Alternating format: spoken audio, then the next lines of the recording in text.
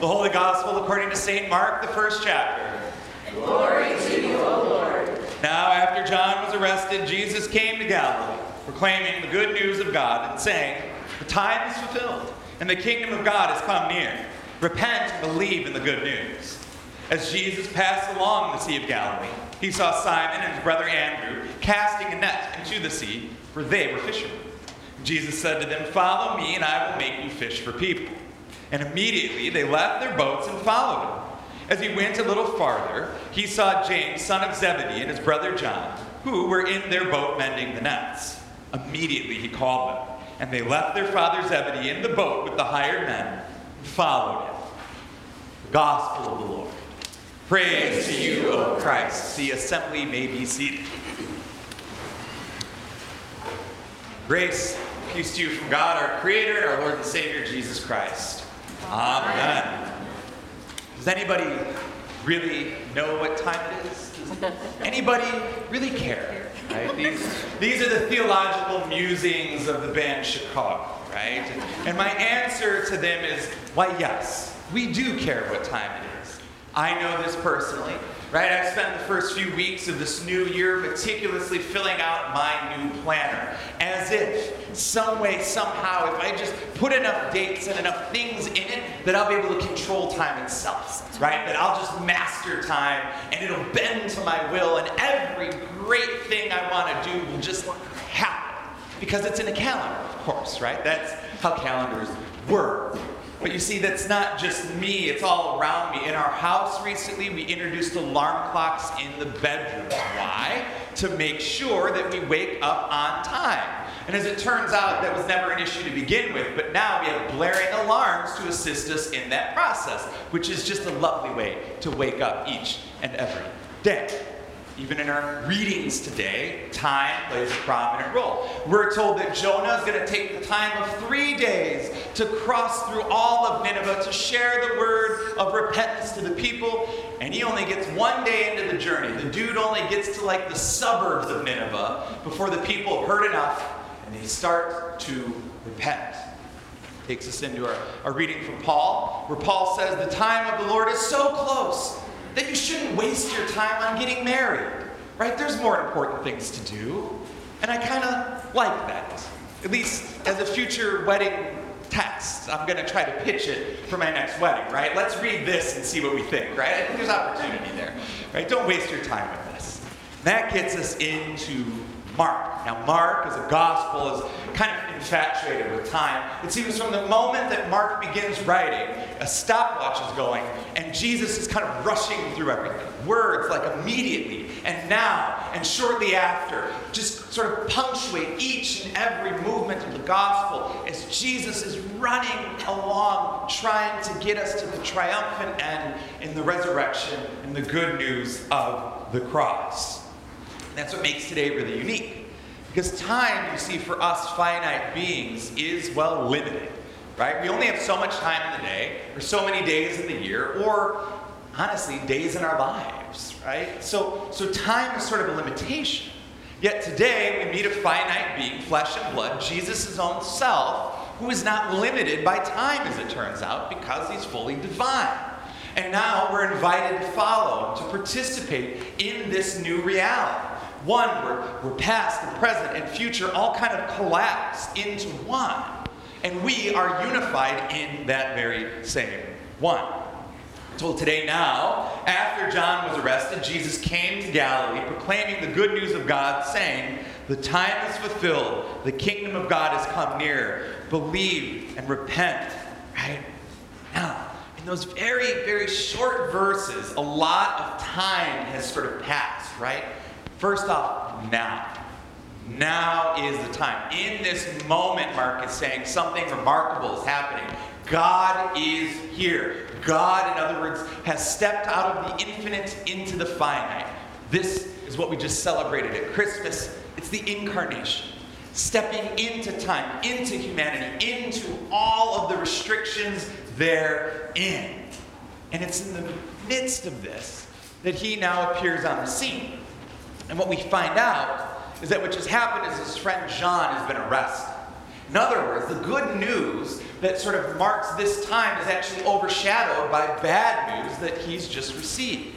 But Jesus is not going to let the bad news outweigh the good news, right? He takes this grief with him as he begins to proclaim the good news of God, and with it an invitation to repent and to believe, for the time of God is fulfilled, the kingdom of God has drawn near. In other words, the kingdom of God is not a product of our discipleship, but a precondition of our discipleship. We are being invited into a thing that's already unfolding regardless of what we do. It's already happening. Even before he calls the disciples, God's kingdom is already breaking in. It's already all around us. We are simply being invited to step out and step into it at the present time. And there's this cool thing in Greek. It's maybe the only part of my Greek I took in seminary that I remember. It's a verb tense called the perfect tense, right? And this tense is really weird because it functions as a thing that's already occurred, an event that's already done, but whose impact is yet ongoing. And that's what the kingdom of God is here for us. It's kind of goofy when we try to translate it into English, but it's exactly the thing that Jesus is saying today. The kingdom of God is already here. It's already been established. And even then, I'm inviting you to be part of it right here, right now. As we already heard, the conditions for this in-breaking kingdom of God are not perfect, right? It's with grief at the knowledge of John's arrest that Jesus comes with this news. And what that says to me is we cannot wait for the perfect time to follow this call, right? And we do that a lot in our lives. How many times in your life have you had this thing that you don't really want to do that you know you got to do? And you don't do it. And you don't do it, and the way you justify it is by saying, the time's not right. I'll get to it when things are better, when things are more well set up, when the time is perfect. We all do it. And the reality is, Jesus says, don't do that. Because the time is never going to be perfect. You'll be waiting forever. And a reminder is, unlike God, we don't have forever to wait. So you need to step out and step up now. And I think that is in turn what makes the response of the disciples today so remarkable. They hear this invitation. They don't even think twice. Immediately, we're told. Immediately, they follow. They drop their nets. They leave their boats. Heck, they even leave their father standing on the boat with the helper hands standing with them. And they go. And even though they leave it all behind, what I love the most is they maintain who they are. They maintain their identity as they do it. Notice, when Jesus calls these fishermen, he uses language and work that appeals to them, that they understand. He doesn't tell them that they got to leave their vocation to become priests. No. He says, leave behind what you know to fish, which you do know. Do the thing you're good at, but do it in a new way. And I'm going to show you what that new way can be. In other words, he invites them to do what they already know so that others may come to know God. He doesn't replace their livelihood. He doesn't tell them to get a job. No. He breathes new life into the livelihood they already have. That is the beauty of our call to follow that we share with these disciples. We likewise are called to do the same. To follow God in our daily lives, to do the things we already do, but do it with a new perspective. A perspective of the kingdom of God already here. We are representatives of God in the flesh in our everyday lives, in our everyday work. Our work centered in compassion and love and care for other people. And this is such a profound theological concept that Luther gave it a name, the priesthood of all believers. You are as much a priest as I, even though many of you never stepped foot in a seminary. Why? Because in our belief, right, we take up this call. Just like in their belief, the disciples began to fish in a new way. This calling is not limited to priests and pastors, but instead teachers, in the work they do, which is very difficult work, they are doing this work of the kingdom. Maintenance workers, whether it be in a hospital setting or a church setting or in a grocery store, wherever you find yourself in your day-to-day lives, if you're living it out with love and compassion and care for others, you are following God. You are doing the work that God has called you into doing. And the weirdest part is that it kind of begins in a moment, right? Like for the disciples today. In a moment, they decide they're going to do this thing, and they leave it all behind, and they just kind of go.